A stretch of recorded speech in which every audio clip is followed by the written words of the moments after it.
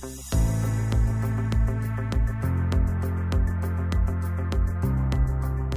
there, I'm Dr. Trevor Cates. Welcome to the Spa Doctor podcast. On today's podcast, we're covering the science of overcoming fatigue and getting real energy back. And I know many of you probably are using energy drinks, caffeine, sugar to boost your energy, but we all know that that is not sustainable energy. That's going to wear off. That's going to be a problem in the short and long term. So let's get to the root cause of why your energy is low and come up with some real solutions in this podcast today. My guest is Ari Whitten. He is a best-selling author and the founder of the Energy Blueprint. He has been studying and teaching health science for over 20 years. And for the last 5 years, he's teamed up with world-renowned scientists and physicians to help with to create an evidence-based system for overcoming fatigue and increasing energy levels. Today, we talk about whether or not adrenal fatigue is the real cause of low energy. And what Ari shares about the research on fatigue syndromes will probably surprise you. And in the end of the podcast, we discuss one thing we know for sure affects our energy levels and what you can do about it. So stay till the end to find out what that is. And I hope you enjoy this podcast. Ari, welcome to my podcast. It's great to have you here. Yeah, thank you so much for having me. Yeah, so I know we're talking about fatigue today because it's such a big topic and everybody's reaching for coffee and energy drinks and that quick fix to boost their energy. And it is definitely something that everybody has struggled with, right? We've all been tired. And you've got kind of a unique angle on this and you've done a lot of research. So I wanted to have you on and so you could share some of this. Yeah, it would be my pleasure. Yeah. So you've done a lot of the research and looking at adrenal fatigue in particular. And so what are some of the things you noticed about adrenal fatigue in the literature? You know, actually, before we get there, if you don't mind, I'd love to comment on what you said a minute ago, just about the quick fixes. Yeah. And the stimulants and energy drinks and all that. I think it's a huge issue. And I'm glad that you brought that up because they're a really insidious thing. You know, a lot of these stimulant and sugar-based energy pills and energy drinks, because they give the illusion of being the fix to the problem. They actually work in the sense that, you know, if you take those things within half an hour or an hour, you feel more energy and you function better for a few hours. And so it makes you feel like it works. And then people start relying on it on a daily basis. And as a result of that, in the long term, they end up actually subtly eroding away at their body's ability to produce energy the real way, real energy. And then they become addicted to these substances and their body is dependent on them just to function normally. And it's a really, really insidious process, again, because it appears to be working and helping while it's simultaneously actually making you worse over time. So these things are a really big issue, and I'm not into any of that stuff. I'm not into stimulants and sugar pills. I mean, it would be very easy for me to create a supplement that's a stimulant-based energy supplement and sell it, and I could make a lot of money doing that, but I don't do it because that's not what I'm into. I'm into teaching people how to build real energy. And, you know, caffeine is an interesting subject. The same thing actually happens with coffee, and people can become dependent on that to function in the same way. And a lot of people are unaware of how that works, but basically caffeine works by by plugging up a certain receptor in the brain called an adenosine receptor. Adenosine is a type of neurotransmitter that's normally an inhibitory neurotransmitter. So it's a neurotransmitter that essentially calms down the brain and makes you tired and sleepy.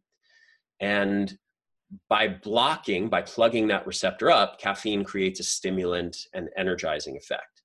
And it works really well in the short term. If you take people who don't normally consume caffeine, you give them caffeine, you see a really nice boost to their mood and their energy levels and their performance. The problem is, over time, when you do that on a daily basis, the brain basically says, hey, I'm being overstimulated here. let's get back into balance. So it creates more adenosine receptors and more adenosine in the brain. So that does a couple things. One is that once the caffeine leaves your system, you crash harder. It also creates a higher tolerance to caffeine, meaning you need more caffeine to get the same buzzed effect. And that's why people end up drinking 2, 3, 4, 5, 6 cups of coffee a day. But the third thing, the most insidious thing, is that if this is somebody's normal energy levels and performance, what people think is happening when they consume caffeine is that they're going like this. They're going above what's their normal and then back down. What's actually happening over time, because of those negative neurotransmitter adaptations with the adenosine receptors and the adenosine, is you go from here as your normal baseline performance and energy levels to here. And then the boost that you feel, that subjective increase in energy levels, actually is just taking you back up to normal, what used to be your normal level of function. And then you go back down. So that's why people who are dependent on caffeine wake up groggy. It's like they're zombies, and then they need their caffeine. And then as soon as they have their caffeine, now things turn on. So that is not where you want to be. You don't want to be in a state of drug dependence just to function normally. You want to be in a state of vitality and energy. And then using caffeine or coffee, I'm not opposed to use of coffee, but I am a proponent of using it in an intelligent, systematic way, not becoming dependent on it to function on a daily basis.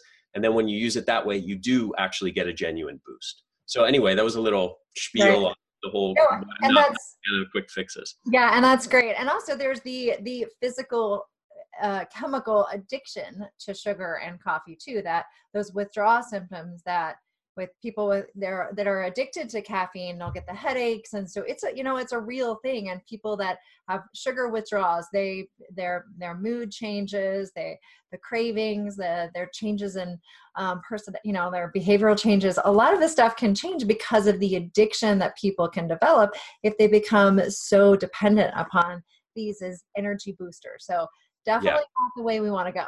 100%. And also, since you brought up the withdrawal symptoms, this is an interesting way of thinking about it, because a lot of the research actually explicitly talks about it like this. So one thing that's kind of hard to make sense for a lot of people is, I'm saying, hey, caffeine is not actually giving you the boost that you think it's giving you. But then their day-to-day experience is like, well, I drink caffeine and I obviously feel a boost. So it's real. What do you mean? You're telling me it's not real? Well, it is real. But what they've shown is that, and many studies have tested this, the benefits, the boost that you're feeling is what they call just withdrawal reversal.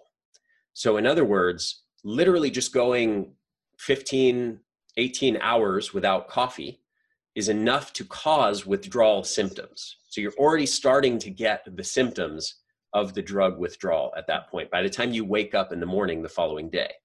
Okay, and that's what I'm talking about with that grogginess. The brain's not functioning well. You're not in a good mood. Your brain's not performing. You're not energetic. Those are withdrawal symptoms.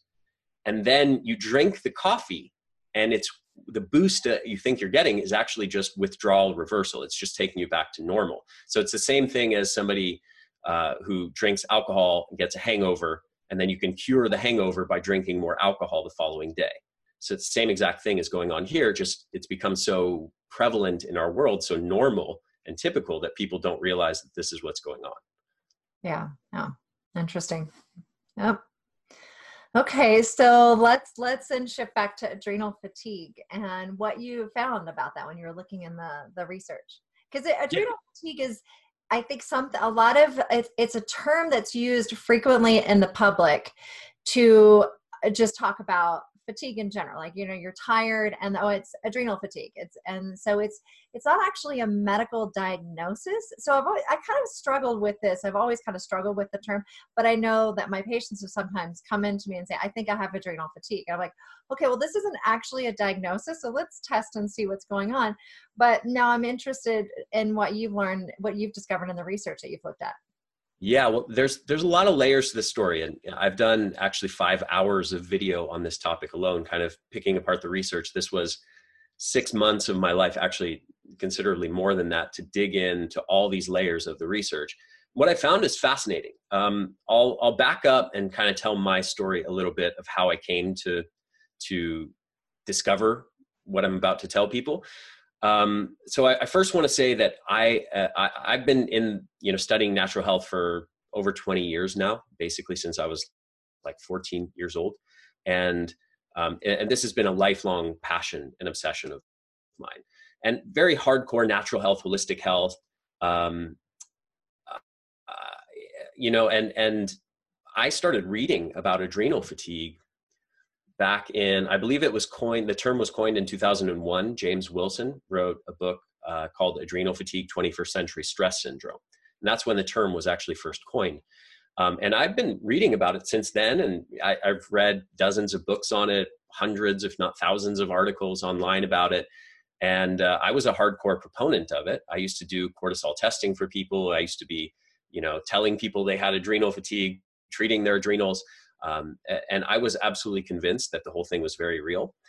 And then a few years ago, I discovered something kind of bizarre, which is that what seemed to me as bizarre, which is that all of conventional medicine doesn't actually believe in adrenal fatigue at all. They do not recognize it as a legitimate medical condition. And I mean, there's even, for example, quotes from the Institute of, I forget exactly what it's called, but it's an Institute of Endocrinology that represents like 14,000 endocrinologists, which are MDs that study hormones, that specialize in hormones, of which cortisol is one. And they said there are no facts to support, adrenal fatigue is not a real medical condition. There are no facts to support the idea that chronic stress wears out the adrenals and results in many chronic symptoms. And that's almost a word for word quote. So I was really annoyed by this, coming from the natural health community and being a proponent of adrenal fatigue. So I actually had an idea to write a book called The Evidence-Based Guide to Adrenal Fatigue. And my goal was to go into the scientific literature and basically prove that adrenal fatigue is a real thing. That's how this all started. So the first layer of things, as far as how I got shocked, was when I went into PubMed, which is like Google for scientific research, and I did a search for adrenal fatigue. Basically, nothing came up, like zero studies. Now, this is for people that have never done this, just to emphasize this point, if you go look up any medical condition, even if it's some obscure, super rare thing, go type it in PubMed, you'll find at least dozens of studies, but more like hundreds or thousands of studies for any medical condition. Type in adrenal fatigue, nothing. Okay. So it was just kind of bizarre to think, why are dozens of books being written about this, thousands of articles online? So many people in the natural health community are talking about this, diagnosing with people with this, and yet there isn't a single study in existence on this topic. So my plan to write a book, The Evidence-Based Guide to Adrenal Fatigue, kind of stalled. And then, over the course of months and what turned into years, I started to realize that there were other recognized fatigue syndromes, like burnout syndrome or clinical burnout. These go by a few different names. So burnout syndrome, clinical burnout, another one's called vital exhaustion, another one's called stress-related exhaustion disorder. And then arguably you can lump in chronic fatigue syndrome and fibromyalgia as well, or leave them out, depending. Some people say that they're similar enough to adrenal fatigue. Other people say they're not. Anyway, the point is there's several recognized fatigue syndromes. And what's interesting is the basic idea of adrenal dysfunction or cortisol levels being a causal factor in these fatigue syndromes has actually been around for many, many decades. There was a guy even before James Wilson back in the 1970s who was injecting people with cortisone as a way to try and treat their fatigue. His name was, I think, Jeffrey Smith or something like that. And he wrote a book back in the 70s or 80s. So the basic idea that the adrenals and cortisol levels are playing a role in these conditions has actually been around for a very long time. And even going further back to Hans Selye's research in the 1930s, 1950s. So because the idea has been around a long time, lots of researchers all over the world for over 25 years have actually tested this idea to see the link between adrenal function and cortisol levels and these various fatigue syndromes that I just mentioned. So I decided to dig into those studies, and I thought, well, maybe I can, look there and see that there is this very clear link between low cortisol levels and people with these conditions. I started to find some studies, and some studies found very slightly elevated cortisol levels in people with these conditions. Other studies found slightly lower cortisol levels, and a lot of studies found no difference in cortisol levels whatsoever. So I was kind of baffled by the whole thing for like a year. I didn't know what to do with it. And at a certain point, I decided that I'm just going to dig through the whole body of literature and find literally every study in existence on this whole topic and just compile it all and just count, just put the data together, starting in 1995, which was when I found the first study, through 2018, and literally just list them all off. What's the conclusion from the researchers? What's the actual data? What's the screenshot of the cortisol levels between people with those fatigue syndromes versus normal healthy people? And basically at the end of it, what I have is 79 studies, 20 of which are literature reviews, and then 59 of which are individual studies. Okay, literature reviews, systematic literature reviews are where researchers themselves go and compile, let's say, all the studies on burnout syndrome specifically, or all the studies on stress-related exhaustion disorder, or all the studies on chronic fatigue syndrome, etc. What I did is I compiled all of them in one very, very long list, and it basically turned into a short book. And I basically just counted what did all the studies say, and here's what it comes down to. 13 of the 59 studies found slightly higher cortisol levels in people with these fatigue syndromes versus normal healthy people. We're not talking about massively higher. We're talking about very slightly, significantly, but significantly higher. Okay. Another 15 of the 59 studies found slightly lower cortisol levels. Again, not talking about massively lower cortisol levels or anything indicative of and the adrenals not able to function or produce enough cortisol. We're talking about just a slight trend towards a lower average number in morning cortisol levels, specifically for people with these fatigue syndromes versus normal healthy people. And then the vast majority of the studies, 33 of the 59 studies, found zero difference, no detectable difference at all in adrenal function, HPA axis function, or cortisol levels between people with these fatigue syndromes and normal healthy people without any of these symptoms. So in other words, to make that point even more, if you were to take 1,000, let's say 100 blood tests or 100 salivary cortisol tests, 50 of which were from people with full-blown fatigue or burnout or stress-related exhaustion, and 50 of which are from normal healthy people without any symptoms, and you handed those 100 cortisol tests to somebody who is a proponent of adrenal fatigue and said, tell me which of these people has fatigue and other symptoms, the symptoms that you would call adrenal fatigue. Tell me which of these 50 people, based on these cortisol tests, has the fatigue and which do not. They would have the same chance at getting that question right as flipping a coin.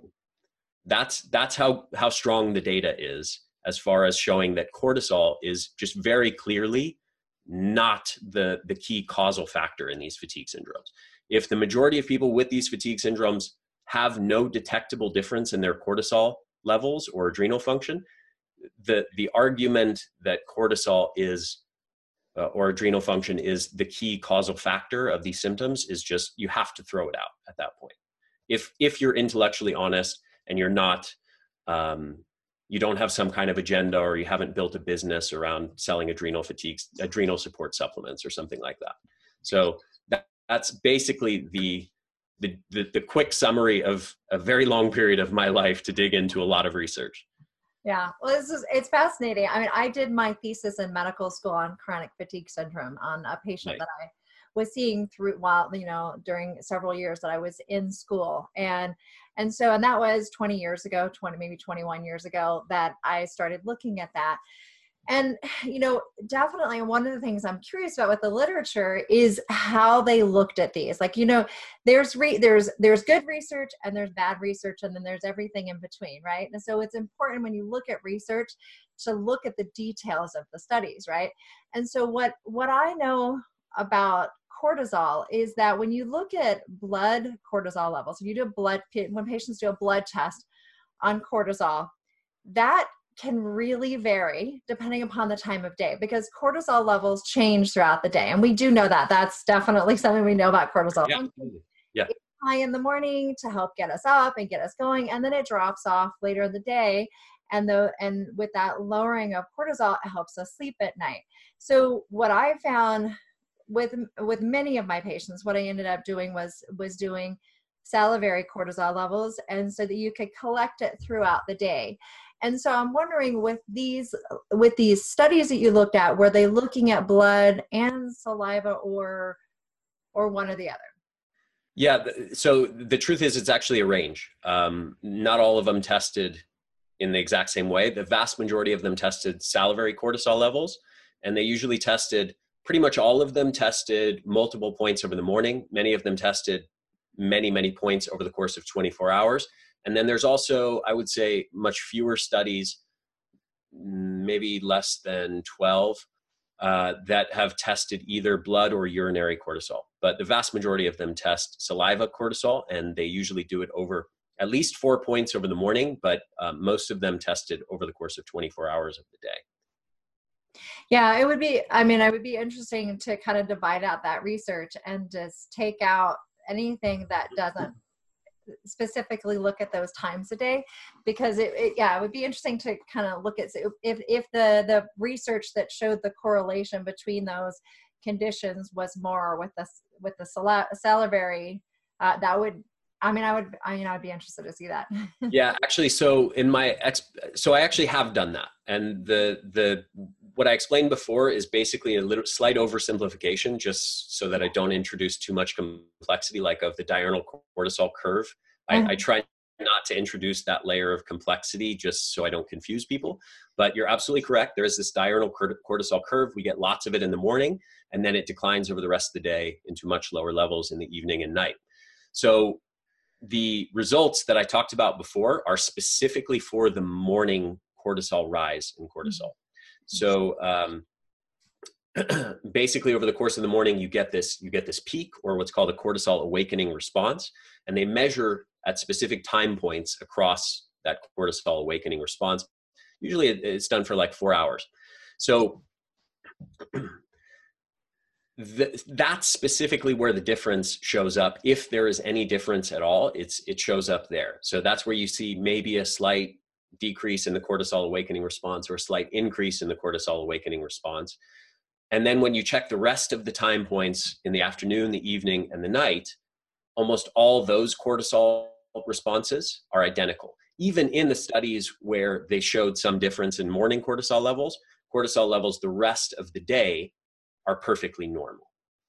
So anyway, I hope that answers your question. Then, there's another layer to the story as far as like what, am I saying that low morning cortisol levels do not exist? No, I'm not. They do exist. They're just not the cause of fatigue. But they can be a contributing factor to certain kinds of symptoms. And it's another question to then, once you know that that's not the central cause of fatigue, then you can say, okay, well, what is causing those low morning cortisol levels, and how do we fix it, and so on. And that's kind of a separate discussion. Okay. And it's not the cause of the fatigue syndromes, right? It could be, if someone has low cortisol in the morning, that could potentially make them feel tired, no? It can be a contributing factor. Yeah. Yeah. So here's what it amounts to. One of the other layers to the story is basically that, like, after I did all that and I figured out, why the heck, I figured out that basically there's no case, the evidence does not support the idea that poor adrenal function or low cortisol levels are the cause or a primary cause of these fatigue syndromes. So there's like two questions that come out of that. One is, what are the real causes of fatigue? If not this whole story of adrenal fatigue, if that's not true, then what's really going on and causing this problem and causing these symptoms? Because I want to be clear, I'm not saying your symptoms are not real. Your symptoms are absolutely real. I'm just saying that they're not actually caused by what a lot of people have told you, that your adrenals and your cortisol. So what are the real causes? The second thing is, what the heck causes low morning cortisol levels? And so those are two potential avenues. And I've spent many years of my life going down. Yeah, so mainly the first one, but always great to figure out, like, what's the root cause? What's really behind it? So if it's not, like what really is behind those low cortisol levels? And the idea that we're just being overly stressed is, I mean, I understand that that probably or may not be the only cause. Certainly and people who are stressed are oftentimes not eating well, they're exposed to environmental toxins. So there could be a number of different things that are causing someone's fatigue, right? So I think this is the topic today, is what really is going on? What are the things that we can do to boost energy and really addressing the various root causes that are associated with it, right? Yeah. There's two things there in what you said. So let's maybe address what are the real causes of low cortisol, just because some people are probably thinking, well, I got my salivary cortisol levels tested and I do have low morning cortisol levels. And so what's causing that? If that's not adrenal fatigue, what's really going on? So I'll answer that very quickly. This is another podcast actually that I've already recorded it all. I'm about to release it. It's like 2.5 hours of video on this topic alone, but I'll give you the quick 2-minute summary. Okay. I dug really extensively into the literature to kind of answer that question, because I didn't really know the answer. I mean, basically the theory of adrenal fatigue suggests chronic stress over time just sort of wears out the adrenals, and then that causes low cortisol levels. So the first thing I did is find all the literature that looks at various kinds of chronic stressors and looks at cortisol levels. And there's lots of research on that subject. So you can have various kinds of stressors, various kinds of psychological or emotional stressors, and specific things like stress from work, stress from being overworked, stress from being out of work and unemployment, stress from relationship stress, stress from financial stress. And then you can look at physical and metabolic stressors. And you can look at what are cortisol levels in chronic smokers and, heavy smokers versus moderate smokers versus light smokers and versus non-smokers versus heavy drinkers and moderate drinkers versus non-drinkers. And, there's lots and lots of ways you can look at this evidence. And then you can even look at chronic disease. So arguably something like diabetes or cardiovascular disease or neurological diseases or a lot of these other chronic diseases would be characterized by most people in the natural health community as, higher total body stress load or allostatic load. And so you can kind of see if somebody has diabetes and they have chronically high blood sugar, that's very clearly a metabolic stressor, that's causing damage at the cellular level. And you can look, at people who've had diabetes for years or decades, and you can look at severe diabetes versus less severe diabetes. And all those studies exist, testing cortisol levels in those people versus normal, healthy people. All the studies exist. So what those studies find, in virtually all cases, I would say 98% of the time, those studies find slightly higher cortisol levels in people who have any kind of stress in their life or who have various kinds of diseases. It almost never finds lower cortisol levels. And even when there is a link with lower cortisol levels, again, it's slight. And it's usually slightly lowered morning cortisol levels, not suggestive of any loss of ability of the adrenals to produce cortisol. As is the case with, for example, a true Addison's disease or adrenal insufficiency, which is a real rare condition where there's a genuine inability of the adrenals to produce enough cortisol. So in general, chronic stress is associated with slightly increased cortisol levels, or sometimes very significantly increased, almost never lowered cortisol levels. The one exception that is consistently associated with lowered morning cortisol levels or lowered cortisol levels in general, still normal, no inability of the adrenals to produce enough cortisol, but lower, is PTSD, post-traumatic stress. So past trauma or childhood trauma seems to have some ability to reset the way our stress response system operates to some kind of, I think what most researchers believe it to be is some kind of protection mode, where it's sort of like the stress system gets reset to a less sensitive level. Like it's almost maybe like it's numbing you from life as a way to sort of protect you from future trauma. But that's one thing that is consistently associated with lower cortisol levels. Almost every other type of chronic stress or chronic disease you could imagine is associated with either normal or more likely slightly elevated cortisol levels.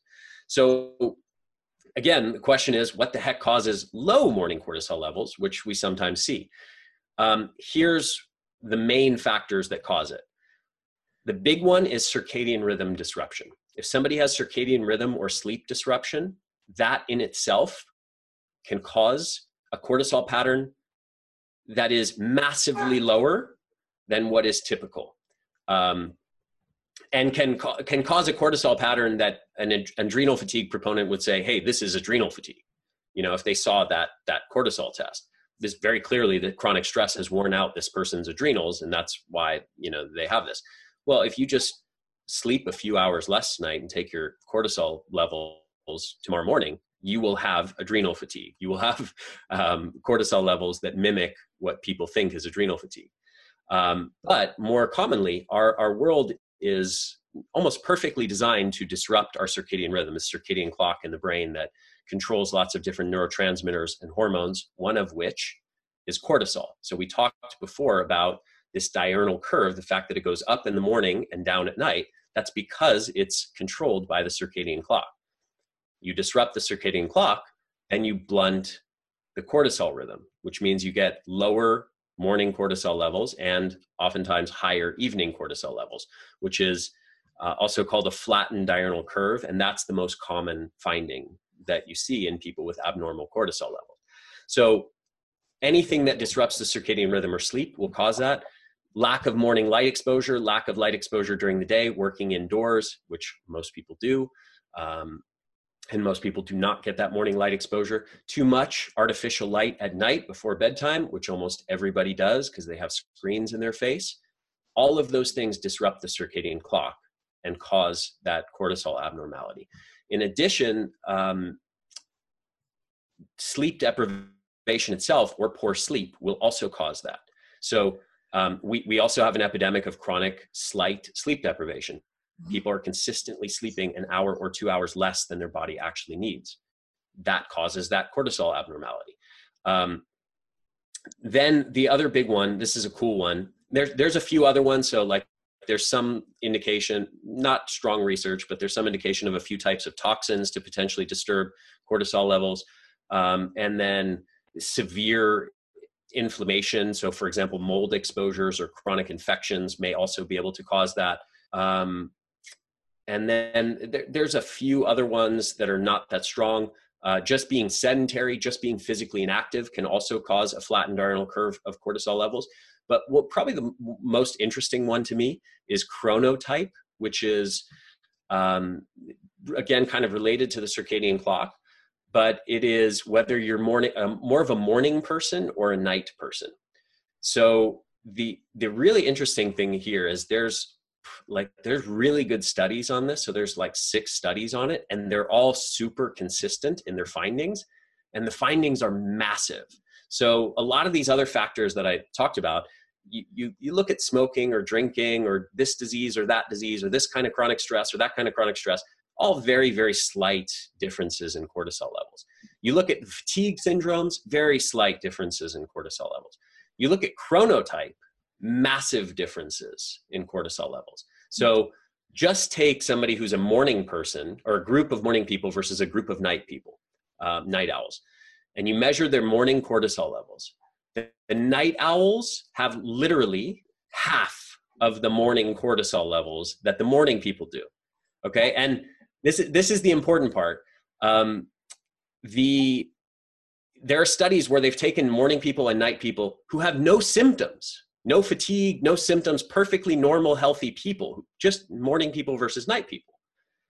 The night owls have a cortisol pattern that if they went to go see somebody who believes in adrenal fatigue, they would get diagnosed with adrenal fatigue because their cortisol levels are so low. It's not because they have fatigue and they have adrenal exhaustion. It's just because they're night owls, and that's how it rewires the circadian clock and the secretion of cortisol. So, that's probably, in my opinion, as far as why most people have a flattened diurnal curve or low morning cortisol levels, I'd say 90% of the time it's just circadian rhythm disruption or sleep deprivation. It's kind of one of those things. It's like, is it the chicken or the egg, right? So is it because somebody has these sleep patterns that causes it, or did the changes in cortisol cause them to have difficulties? Were they having adrenal issues? I think that it could happen both ways, and it is really interesting to see that. And then when we look at ways to help people, clinical practice, a lot of naturopathic doctors and functional medicine doctors will do adaptogenic herbs to help with adrenal insufficiency or adrenal, when we see those different changes throughout the day that are not ideal, right? When you do the salivary adrenal test. And a lot of times people that aren't sleeping well are the ones that are tired, right? So we're already seeing the people that they can't sleep, they can't get going in the morning and they're staying up late at night. Those are the people that really more extreme adrenal insufficiencies.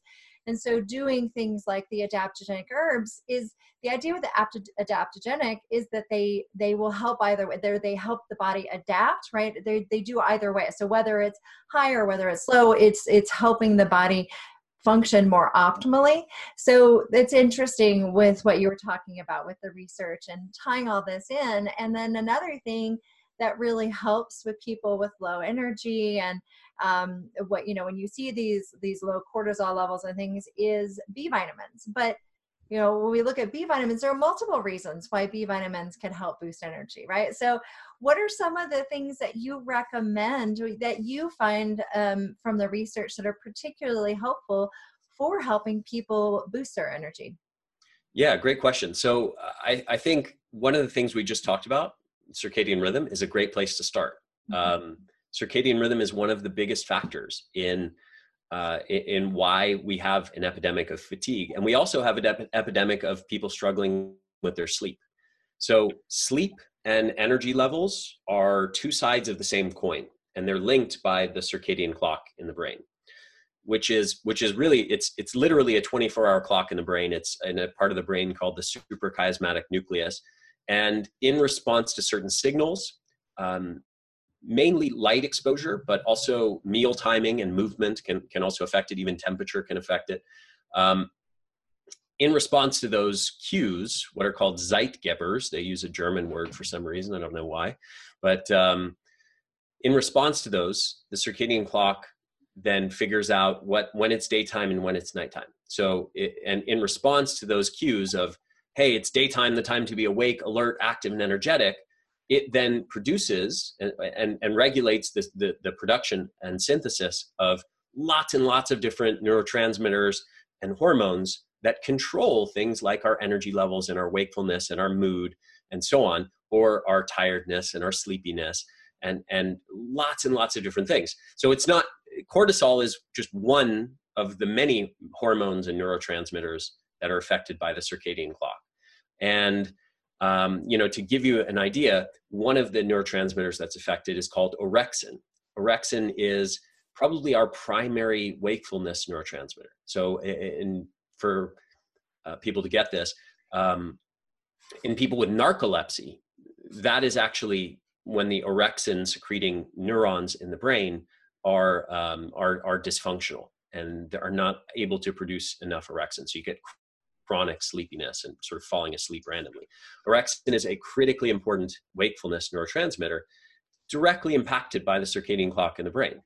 So if you don't have good circadian rhythm habits, you're going to get lower orexin levels. You're going to be sleepy throughout the day or slightly more tired and fatigued than you should be. In addition, it also impacts serotonin. It also impacts dopamine, which affect our mood and our energy levels and our motivation and our drive. And it also impacts GABA, which is another neurotransmitter in the evening that helps make us tired and sleepy and go into rest and rejuvenation mode. So there's widespread effects on lots of different pathways that all impact on our energy levels. And then again, if you sleep well, which is largely a function of training that circadian clock, that in itself is going to allow your system to repair itself properly. So another few mechanisms we could talk about, still with the circadian rhythm and sleep theme.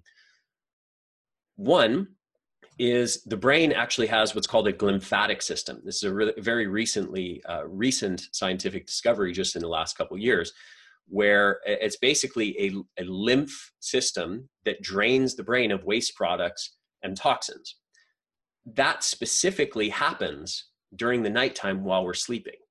So if you don't sleep as deeply or as well, or you're not sleeping as long as you should, which a lot of those depend on having a strong circadian rhythm, then every night your system doesn't clear toxins and waste products and some of these things like tau proteins and beta amyloid plaques that are building up in the brain on a daily basis. You know, a lot of people associate the beta amyloid plaques with Alzheimer's, and they think, oh, that's something that accumulates over years and it's only in people with Alzheimer's.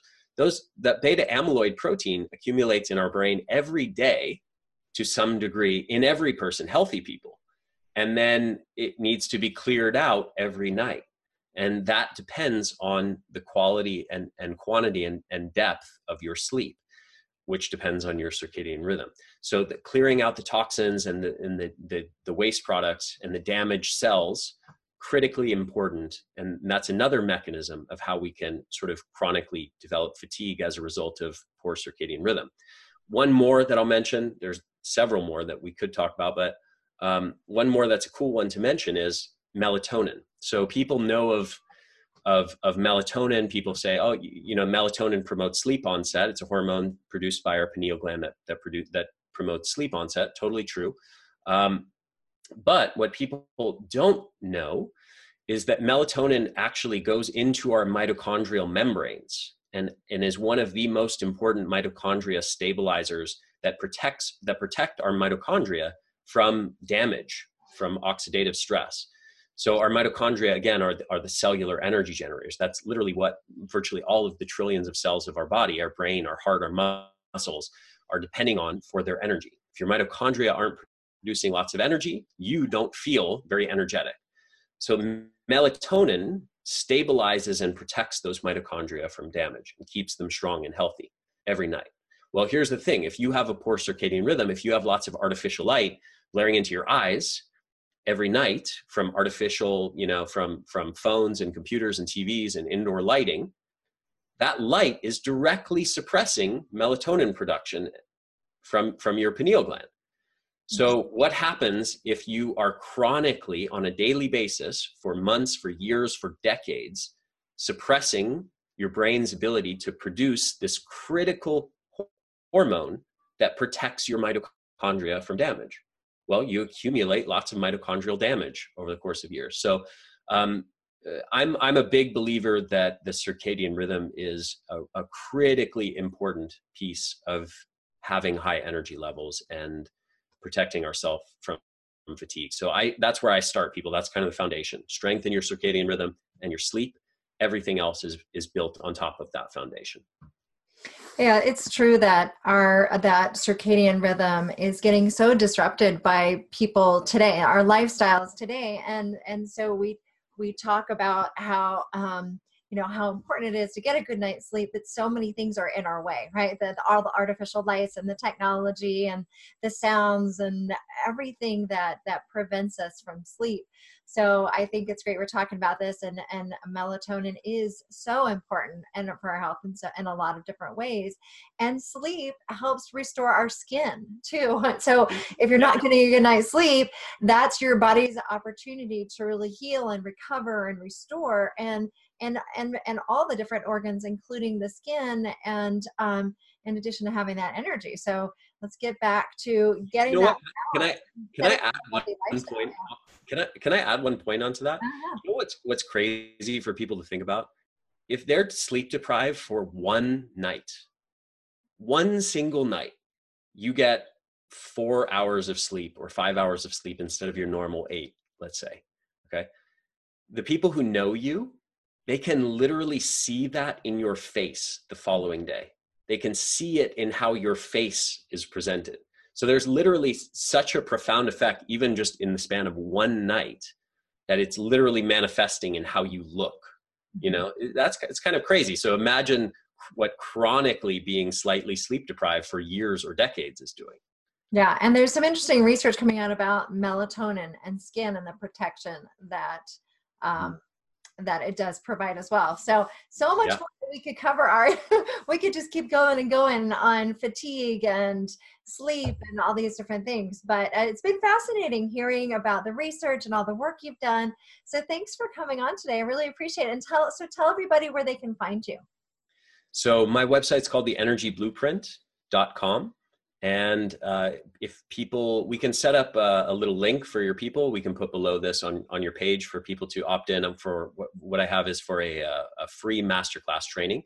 I call it a Double Your Energy Masterclass. And it's basically 4 videos covering everything from circadian rhythm to neurotransmitters to nutritional factors and how to build up the strength of your mitochondria and several other really cool things. In a span of 4 videos. So we'll set up a link for your people to opt in for that. Perfect. All right. Well, thank you. Thanks again for coming on today. Yeah, it was my pleasure. Thanks so much for having me. I hope you enjoyed this interview today with Ari and enjoyed our discussion about the research. I know it might have gotten a little technical for some of you, but hopefully you got to follow through and get to the end and understand what we know is one of the foundational important things for helping with sustainable energy.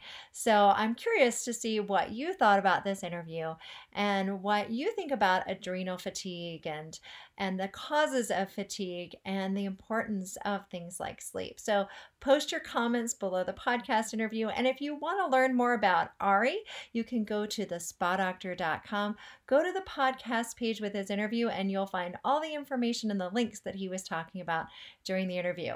Also, I encourage you to get your customized skin report at theskinquiz.com. Just takes just a few moments of answering a few questions. You can get information explaining what your skin might be trying to tell you about your health and what you can do about it. Just go to theskinquiz.com. Also, I invite you to join me on social media on Facebook, Pinterest, Twitter, Instagram, and YouTube, and join the conversation. And I'll see you next time on the Spa Doctor Podcast.